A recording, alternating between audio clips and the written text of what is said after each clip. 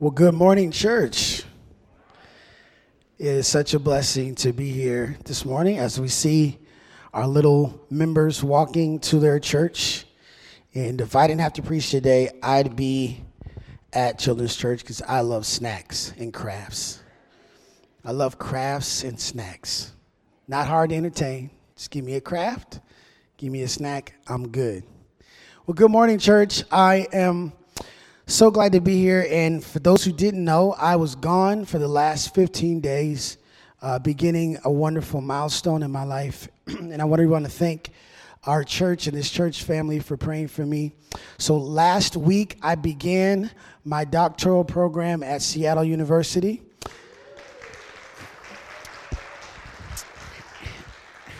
And it was an absolute answer to prayer.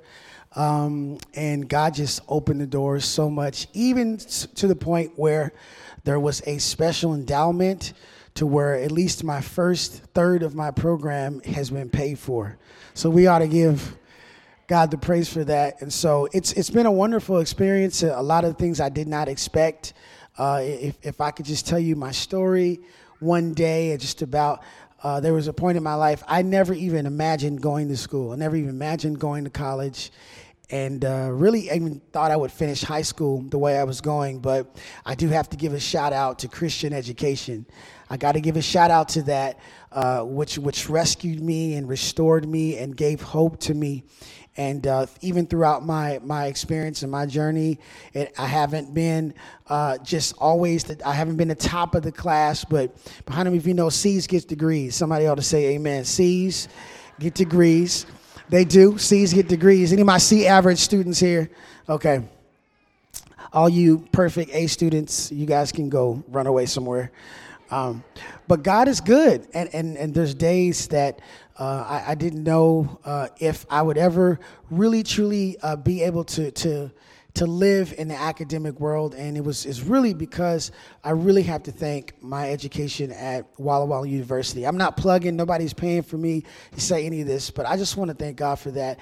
And really, degrees don't really matter as much as what you do in the world and how you pursue who God has created you to be and how you live. Because some of you've got advanced degrees and a whole bunch of stuff. Come on, let's say amen. Some of you mothers got PhDs in that, right? And a lot of you have sacrificed for your children and for other people. And each time you give or each time you sacrifice for someone else, you are a part of this. So we are going to be earning this degree together and in this 4-year journey. And I'm really excited about it. And so I'm excited to continue in the series that Pastor has been teaching us on being contagious. And I think it's been great. Have you been enjoying that? If you're here for the first time, you can go to our podcast. You can go to our website. You can find out, and I encourage you to go back and follow Pastor Menente's series on this. And I'm just going to jump into part of it. And I'll definitely, if you're here for the first time today, you definitely want to come back and make sure you hear him preach. And so today, I want to talk about winning the night. Winning the night. And I just want to reference, if you have your iPhones or whatever you use, we're going to look at this passage of scripture in Nehemiah chapter 2, and I'll give you some context on what that is in just a second. But I just really want to read one verse before we really get into it, and that's going to be Nehemiah chapter 2. It's in the Old Testament. It's kind of before all the big books. If you can find Psalms, you've gone too far, just go back a little bit, and you can find Nehemiah chapter 2. And I want to read at verse, what did I want to read? I wanted to read I know what I wanted to read. I want to read verse 11, beginning the first two verses, verse 11 and 12. Part of 12, part A. Here's what it says. So I arrived in Jerusalem. 3 days later, I slipped out during the night, taking only a few others with me. I had not told anyone about the plans God put in my heart for Jerusalem. We have a little tradition when I preach here, so I need you to help me out. If you look to someone next to you, that would be your neighbor. So look to your neighbor. Somebody's already ready. Look at your neighbor, look him right in the face. If it's a neighbor you came with, that you live with, you're married to, you can give him a quick little kiss. I won't tell anybody. Look at him right in the face and say, neighbor, Oh, neighbor, it's time to win the night. Now, somebody didn't have a neighbor. I know a lot of people didn't come to church. You know, they're just full of sin and just disobedient. No, I'm just playing. It's summer. Look at somebody else on the other side. They didn't have a neighbor or something. Just tell them, neighbor, oh, neighbor, it's time to win the night. Let's pray. Lord, we thank you for this word. We thank you for what you're calling us to be, and that's contagious, to catch fire, to let people know who you are and who you've created us to be. So we bless you as we go through this study and this sermon today. May we leave here blessed, encouraged, and inspired, we pray in Jesus' name. Amen. Amen. So I want to give you a quick little quiz for those who are 80s babies. Any 80s babies, or you lived through the 80s? So I spent a lot of time at home in the 80s. My mom worked. It was just me and my mom, and I'd be home, one of those latchkey kids. And what I did was my babysitter, my confidant, my best friend in those days was my television. Can you tell I grew up watching TV? I'm just saying. I grew up watching a lot of TV, but I liked watching shows for back in the day when you had a show, you'd have a theme song, right? We had a theme song. And so I was going to put up some sitcom pictures to see if you knew what they were, but I think I'll make it a little challenging today. I'm going to try my best to sing part of the theme song, and I want to know if you know what it is. Okay? Who's on the challenge with that? Who thinks they can do pretty well with this? All right. So I'm going to start with the first one. When you know what it is, I want you to shout it out. Okay, this is just a part of the theme song. Ready? What will we do, baby, without us? Yeah, that was good. Okay, here we go. The second one. Now the world won't move to the beat of just one drum. That's all I'm going to give you. You got to know that one. Different Strokes. Man, where's the 80s babies at? Okay. Let's see. What was my other one? Oh man, I should have wrote them all down. I had a whole bunch of them. Okay. Well, we're moving on up. That's the Jeffersons. Easy, right? Now, I have to do this fake little trumpet, but this might be a hard one. This is only the melody line in this theme song.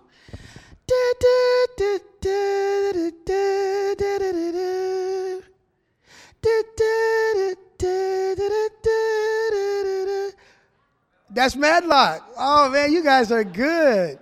Okay, I think I had one more. What was the other one I wanted to do? I forgot what the other one was. You know, sometimes I don't write everything down because I think it's just so much fun, right? Well, I'll tell you what. I'll sing some songs another day. But there was one show that, strangely enough, I like the most. One sitcom that I love the most. And it was In the Heat of the Night. Anybody ever seen this show? You'll see a picture of it in a second. In the Heat of the Night. Now, it was interesting for me because I never really spent a lot of time in the South. I know we got a lot of people here from the South. But there was something special about this show. I thought it was really cool. I forgot the other one. Here's the other one I was going to do. You guys know this one. Just some good old boys. That was my show, by the way. Wasn't too many brothers on that show, but it was okay. I love Dukes of Hazzard. And it wasn't because of Daisy either. So forget that. All right, anyway, somebody catch it later. So In the Heat of the Night was one of my favorite shows. I loved the drama. I love those cop shows, Hill Street Blues and some of those other shows. I loved the cop shows, and I loved the way they did it because as a kid, I could kind of sense, what they were fighting against. I could kind of sense the racial tensions and tones and how they would kind of solve the crimes. And I just loved Southern charm and Yes Ma'am and No Man. I loved the Southern accents of that show. But if those of you who watch this show know that this was actually a take on a groundbreaking movie that was released in 1967. How many of you know about this movie that the TV show was birthed from? In the Heat of the Night was a film released in 1967, and it happened to star one of my favorite actors. I love Sidney Poitier. Anybody ever know who Sidney Poitier is? Oh, it's right. Next slide. Sidney Poitier. And one of my favorite actors. And this was a very controversial movie because, and you'll see it here in a second, of a scene in this movie. If you've ever seen In the Heat of the Night, there's a very controversial scene in the movie. And it is a scene where Sidney Poitier, the police officer who is investigating this crime, comes and meets this gentleman who, let's just say, is living in a very, very racist world in his mind. And so when him and the other senior officer who's white comes in there, and they know each other, at least the officer does, and Sidney Poitier, the character, begins to talk to this gentleman, and he gets upset, and he doesn't like the way this kind of man is presenting himself, this police officer, Sidney Poitier, and go to the next slide. He doesn't like that, and so he slaps the officer. Anybody ever seen this movie? Never seen this movie. He slaps him. But what was incredible was the next scene where Sidney Poitier slaps him back. That's the scene right there. And it's called The Slap, heard all over the world. It was groundbreaking. It was unbelievable. In fact, there were two groundbreaking things that Sidney Poitier did as an actor. One was he had the first interracial kiss on film as an actor. And this was the first time this type of scene had been seen, where he slaps him back and remains completely dignified in the moment. Very groundbreaking. And let I remind you, I'm going to put this date up here. This was 1967. How many of you remember 1967? How many remember what it was like in 1967? Not all of you know what that was like. I don't know what that was like, but I've heard stories of what it was like. In 1967 was a time period of resistance. It was kind of this epic climax of resistance to a lot of things. A resistance in racial equality, in the civil rights movement, the Vietnam War. Lots of different things were coming together in 1967. And one of my heroes was kind of coming towards an unfortunate end of his leadership, and that was Dr. Martin Luther King Jr. And right about 1967, he was facing a lot of opposition. He was facing opposition because of his stand on the Vietnam War. Some of you guys remember that. And because of his stand, he took a different stand. In a lot of ways, he went against many of those who were allies for him, as he was this leader, this quintessential figure of the civil rights movement. And Dr. Martin Luther King Jr. had a difficult time navigating through this period in his life, because of the resistance, because of what was happening. And what's interesting about Dr. King now, as you look back, when you see this movement that was occurring, you saw, and for some of you who witnessed this and lived through this, you saw how it kind of started here in this small little way as a form of resistance and a kind of a feeling of this is it, this is the end. We're not going to continue our American values to be reflected in this way. And as the movement began, there was opposition, and there was people who at some point had to get on board either one side or the other, and it began to grow, and it began to be contagious. Anybody remember those times? And so what's interesting in this book written by Donald T. Phillips, as he reflects on the leadership of Dr. King, there's a few quotes that I think is really powerful from this book, as he begins to kind of reflect on what was going on in him as a leader.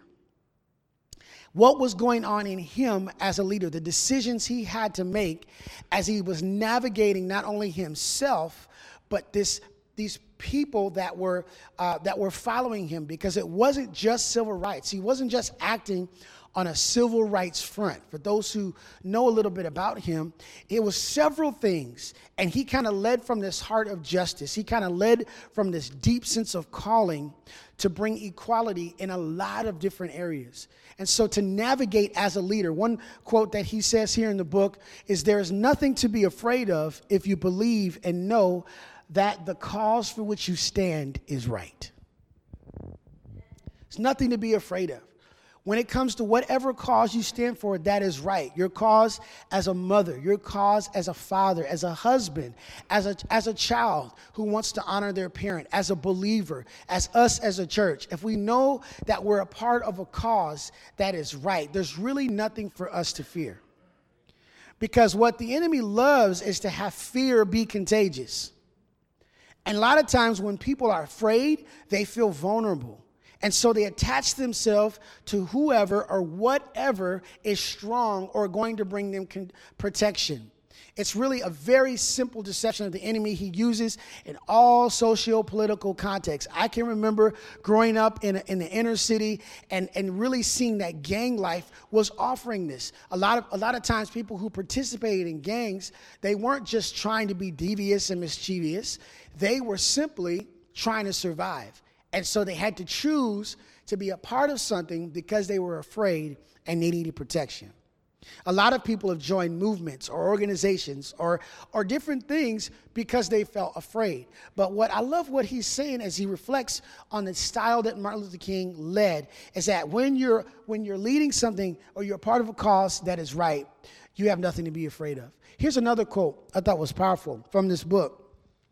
"Whenever you set out to build a temple, you must face the fact that there is a tension at the heart of the universe between good and evil."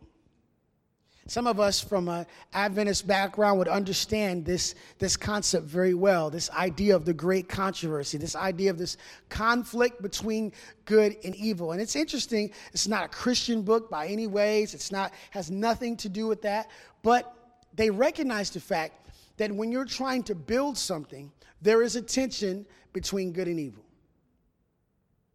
And I think it's interesting as we as believers and churchgoers and people who are following God, that God calls us to build something. And God really calls us to build a temple. In fact, the Bible talks about that God doesn't really build temples anymore with bricks and mortar. What does he do? He builds temples in us. That we are his dwelling places. We are the places where God's Spirit wants to dwell. He wants to live inside of us, dwell in us, make his home in us. And that's difficult. It's difficult to live that way in the tension of an evil world, in the tension of both evil and good. It's difficult to live as a temple for God in a world that doesn't always celebrate that, doesn't always see that as the model of how a person should live. Here's the last one I thought was really interesting as it was inspiring to the passage that we are looking at today. Here's what the other quote from the book. "Your job is too great and the days are too bright to be bickering in the darkness of jealousy." These are leadership lessons that he's pulling from Dr. King. Demanding competition and internal ego struggles. And that seems like a pretty heavy text or heavy quote, right? Like, what does that mean? Well, we have a job to do, not only as people, but as a church, as a movement. And what he's saying is that the days that are ahead, or the days that will come as a result of your work, are too bright for you to be dwelling in the darkness of jealousy. Now, you're probably thinking, now, wait a minute, now, what does that have to do with me? I mean, I'm not Dr. King, I'm not leaving the movement, but actually you are. Because God has called you and positioned you in a very unique place. You have been put in a context that nobody else lives in. Your circle of friends, your network, your background, where you grew up, what you like, people that are gravitated to you and the magnetic quality of your character that people are attracted to. And God has designed that for you to help people. Because there's some people that I'm never going to reach. There's some people a podcast is never going to reach, but you're going to reach. You're going to be a blessing to them. You're going to be a benefit to them. And so what God has called all of us to is to a work. You may not think it's great, but it's great in the life of a person. You may not think that getting the crayons and the crafts and things like that and setting up this thing for this child who's going to do this and move on, or anytime you work the extra hours to buy those toys or to make that special offering or do something special, you may not think that's doing something big, but it actually is. It's actually building someone else up. And so to know that what God has called you to do is great in God's eyes. What I love about this quote is that the future and the world ahead of you is too bright for you to stay in a season of darkness and compare yourself to anybody else, or your church or anything, or your family to anybody else.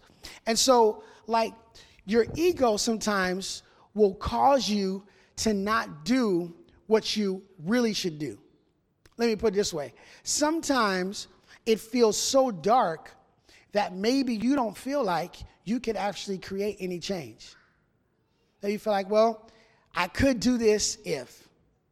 I might be able to make a difference if I had this, if I was younger, if I was older, if I had more money, if I didn't have as much money as I had. Maybe I could make a difference. Maybe I could do something special if. What I want to present to you today, as we are in this series of called Contagious, I want to really encourage you to be contagious in your sense of compassion and your sense of calling, to really be fire, for people to catch fire when they're around you, because you are living for something bigger than yourself. You are living for the day and the night. Now I want to take you back to our text, our passage of scripture here in Nehemiah chapter 2. And I want to start at verse 11, and I want us to read that or follow along with me. So here's the context. Nehemiah is working for another kingdom. He's actually literally working in the White House of another country.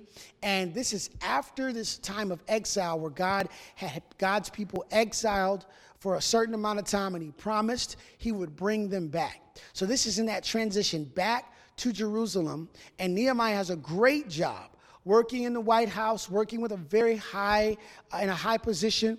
And so he hears in chapter 1, he gets a report, hey, how are things going over there? His friends say, hey, it's not going really good. Actually, the people are really struggling. And he, in chapter 1, really struggles with this and what to do. And he feels called to a mission, and he feels that he should do something. And so he builds up this courage. He prays. He waits about 5 months. He talks to the king. The king's like, let's do it. He says, can I go back? Can I help? He says, yes. And so he is beginning to go back to Jerusalem to help rebuild his home country that he's probably never seen or never lived in, but his people are going back to. And so here we begin at verse 11, where he actually comes to the town. So I arrived in Jerusalem. Good. Easy to read, right? He arrives in Jerusalem. But let's not skip over this part. He says 3 days later. I don't want to skip over that. Because he shows up after much preparation, much prayer. He shows up, and he doesn't just walk in guns blazing, right? He doesn't walk in, I am Nehemiah, and I have come to save the day. He doesn't do that. He hangs around for 3 days. He just catches up with people maybe he knew, extended family. Keeps it quiet. What are you doing here, Nehemiah? I'm just on vacation. I'm just hanging out. Now look what happens. So 3 days later, he begins to explain, I slipped out during the night, taking only a few others with me. I had not told anyone about the plans God had put in my heart for Jerusalem. We took no pack animals with us except the donkey I was riding in. After dark, I went out through the valley gate, past the jackal's well, and over the dung gate to inspect the broken walls and burned gates. Then I went to the fountain gate and to the king's pool, but my donkey couldn't get through the rubble. So Though it was still dark, I went up to the Kidron Valley instead, expecting the wall before I turned back and entered again at the valley gate. The city officials did not know I had been out there or what I was doing, for I had not yet said anything to anyone about my plans. I had not yet spoken to the Jewish leaders, the priests, the nobles, the officials, or anyone else in the administration. But now I said to them, you know very well what trouble we are in. Jerusalem lies in ruins, and its gates have been destroyed by fire. Let us rebuild the wall of Jerusalem and end this disgrace. Then I told them about how the gracious hand of God had been on me and about my conversation with the king. They replied at once, yes, let's build the wall. So they began the good work. Did you see a common theme in that passage? I tried to read it to give you some emphasis, but did you hear it? Nehemiah is doing his work at night. He goes out at night. He goes out when it's dark. He hits obstacles and he keeps on going, and nobody knows what he's doing. So not only is he literally in the dark, but others are in the dark about what he's doing. Nehemiah plans what he's going to do, the plan he's going to execute in the dark. This is why this is significant. Because some of us, the decision to go forward, or the decision to follow God, or the decision to be better is not made in the light. It's made in the dark. And before you can enjoy the day, you've got to do some work in the night. Ladies and gentlemen, sisters and brothers, we are living, that sounded pretty like I was going to do a good speech, huh? Ladies and gentlemen, sisters and brothers. Pretty official. Chris kind of sat up in his seat right there. I'm just going to take a pop quiz. Does anybody happen to think we might be living in the dark? It might be great for you, personally. But if we look around, is there any indication that we are living in the dark?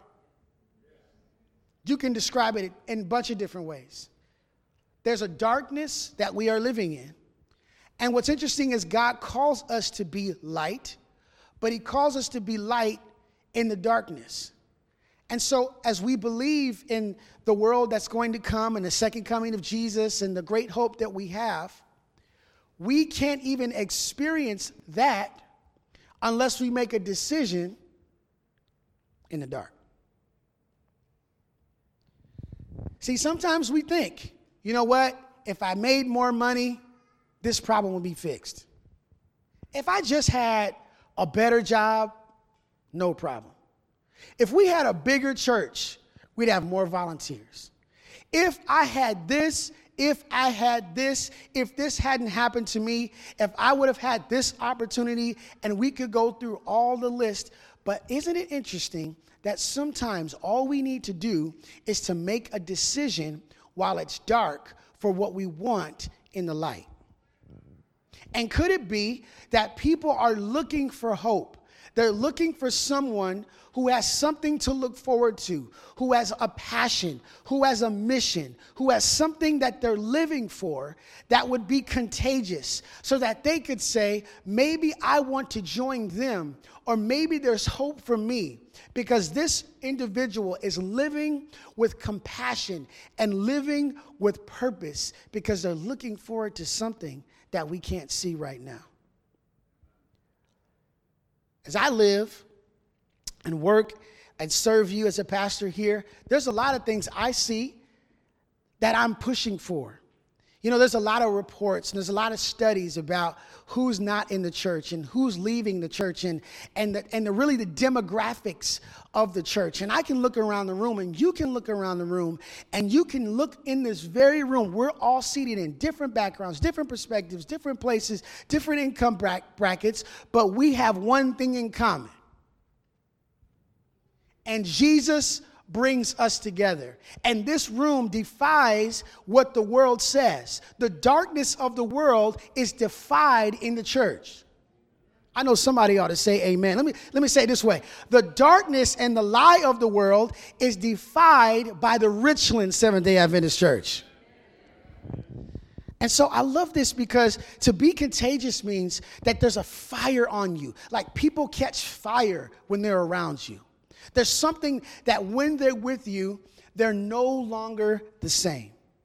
They're just different because you have something inside of you, a hope that Jesus gives us that gives you courage and gives you strength. So let me just give you something real practical because I believe that we all have a Nehemiah mission. We all have something that God has called us to do, to restore, to rebuild. Maybe it's your family. Maybe it's your career. Maybe there's some people in your life that you want to bring redemption to. You're going to say, you know what? This stops today in my family. No longer is this generational mistake or this generational practice going to keep repeating itself. I'm going to make a decision today to end this. Maybe you're saying, you know what? I'm not going to be a slave to fear.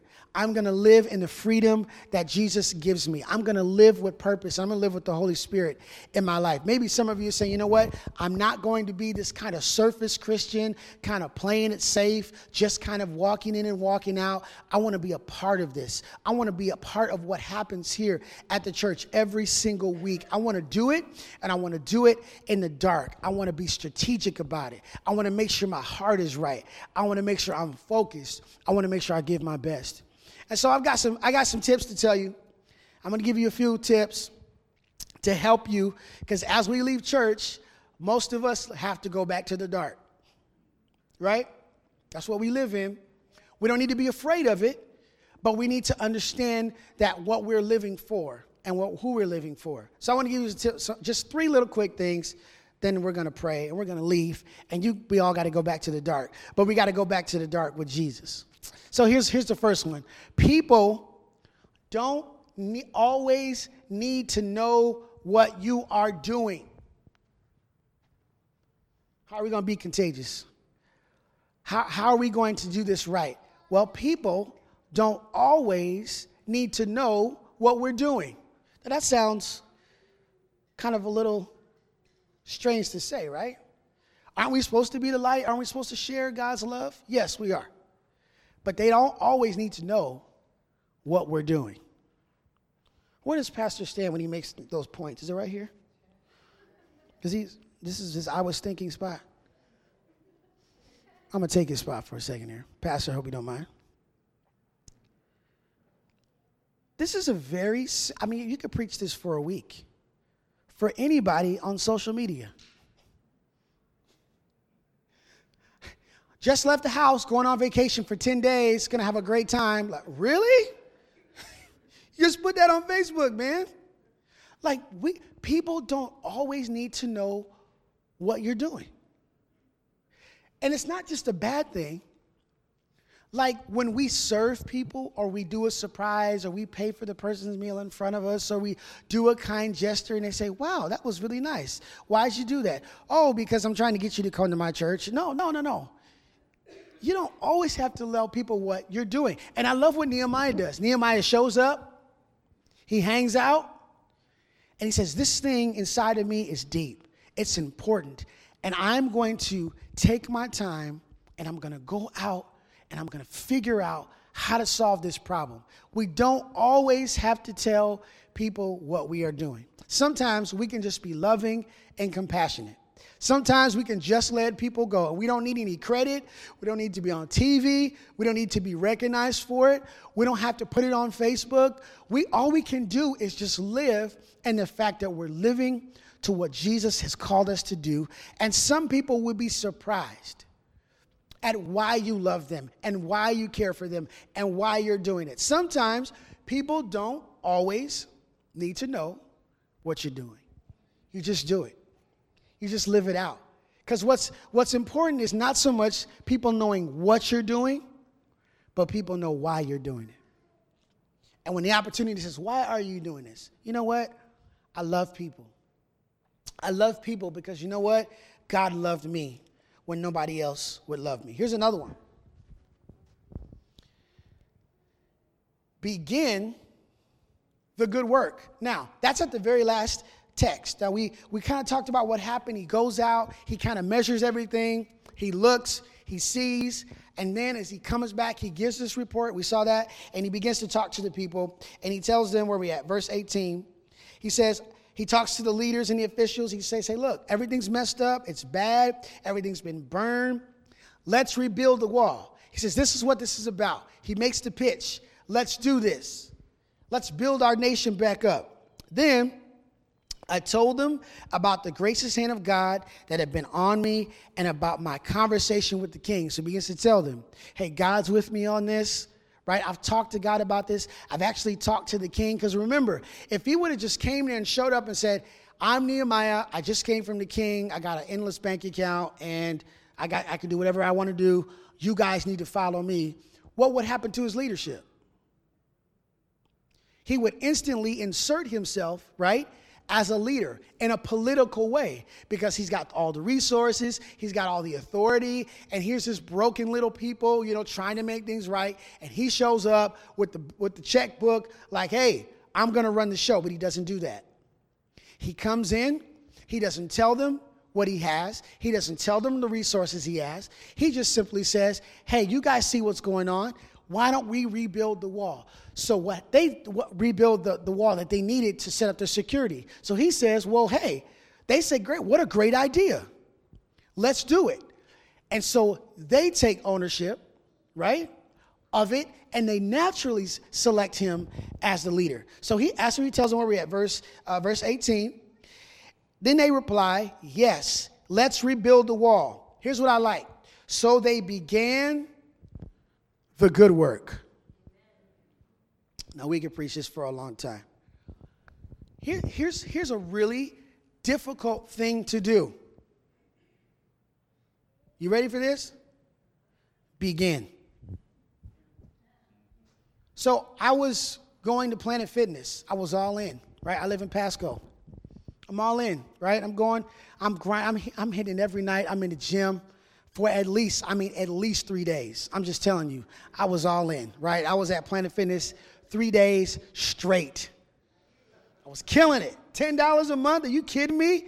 Easy, piece of cake. All of you probably belong to Planet Fitness. I showed up, and I know I'm turning into a baby because, I used to live in Seattle, and 10-mile drive is like an hour and a half, maybe, right? On a good day. In the express lane, maybe an hour and a half. You live here long enough, you're like, man, do I got to go all the way to Kennewick? Do I got to get on the freeway? When, right? So I started going, and I started, some kind of interrupted my schedule. And we were going late, me and my wife. And so then I find out, they're building a Planet Fitness in Pasco. I said, hallelujah. I said, praise, I was talking all kind of trash. I'm going to go there 2-3 times a day, right? Like, ain't nothing. We go in there, put up 250, come back home. Easy. I'll go there. I'll do arms in the morning, legs at night. Piece of cake. Cardio for lunch all day long. So I was like, when is it going to open? Because I thought it was open. It's like, no, it's going to open August 1st. I'm like, August 1st. When August 1st comes around, I'm going to begin. Now, that's what I tell myself, right? Now, I have this big old long agreement with myself saying August 1st, going back to Planet Fitness. I'm all in. Now, I'm not going to be too hard on myself, but here's the deal. Sometimes we just need to. I really got to talk to you about something important in my heart. And you try to set up the conversation, and it just doesn't work, and it just doesn't come out. I really should do this. I know this is the best thing I could do, but I just don't begin. You could preach that all day. There's something about just beginning. And a part of being contagious and a part of doing your work in the night simply says, we're going to begin this. We're going to get started. Now, he showed up with papers. He showed up with ideas. He showed up with a checkbook, but he didn't show up with any supplies. It wasn't like he had a couple 18-wheelers out there. All right, everything's here. I just bought a Home Depot. Home Depot's here. It wasn't like everything was there. What they had to do was, let's start with looking what we do have. Let's look at what we do have. And sometimes just beginning the work is a place to start. Is that helpful? Don't worry about it being perfect. Don't worry about having the perfect plan. Sometimes you just need to begin. There might be a neighbor you need to talk to. Sometimes you just need to just say hi.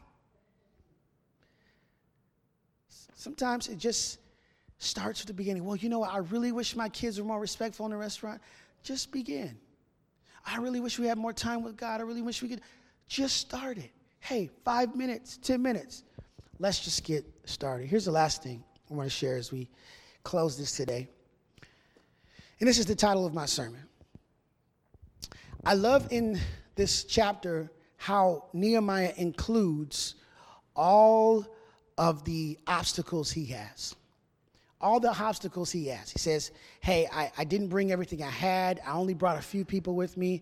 There were some difficult times. My donkey couldn't get up on this place, so I went around. And he's kind of really giving us the details of the conflict and the obstacles that he had.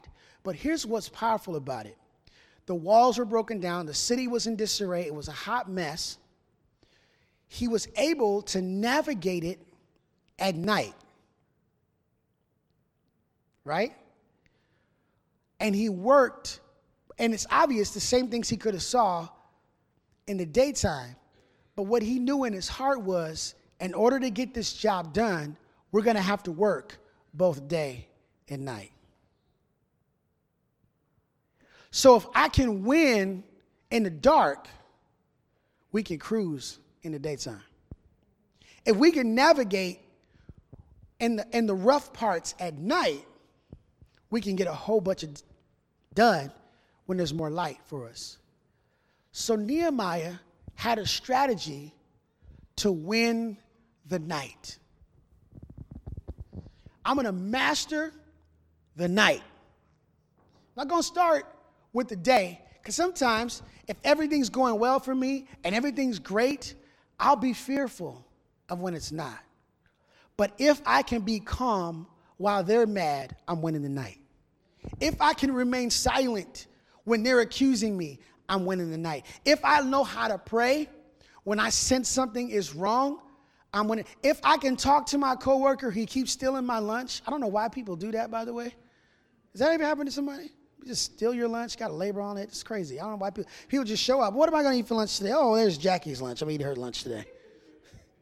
If I can deal with that supervisor that is going crazy, or my parent or my relative, if I can win the night, I'll be able to cruise in the daytime. There are some things that keep coming back to you. Some moments that keep coming back to you over and over again. You're like, man, I thought I already dealt with this. I already made this mistake. I already failed. And Jesus is like a coach. He's like standing with you saying, guess what? I'm with you. I've sent you some papers that'll give you everything you need. You've got authority. You've got power. Just trust in me. We're going to come back to this, and we're going to win this in the night. We're going to get over this while you don't have everything. We're going to get in through this while everything is not going your way. We're going to win while it's dark. And I'm just excited about being a part of a church who has decided that I'm not going to hide. We're not going to run. We're not going to just be quiet. We're not just going to find a little place that we can blog out our feelings and tear somebody down. We're not deciding to do that as a church. What we're deciding to do is to stand and be strong and be loving and be patient and work together in the night. When parents don't have enough diapers, we bring the diapers. When people don't have a place to belong, we have a place for them to belong. When people don't think a church would come to them, we go to them. When people want to know how to eat healthy and live right, there are people in our community who provide a place for them to go and purchase things to help them live healthy. We decide as a church, we're not going to run because there's evil. We're going to run to evil. And we're going to say, here we are. And because we are here, things got to get better.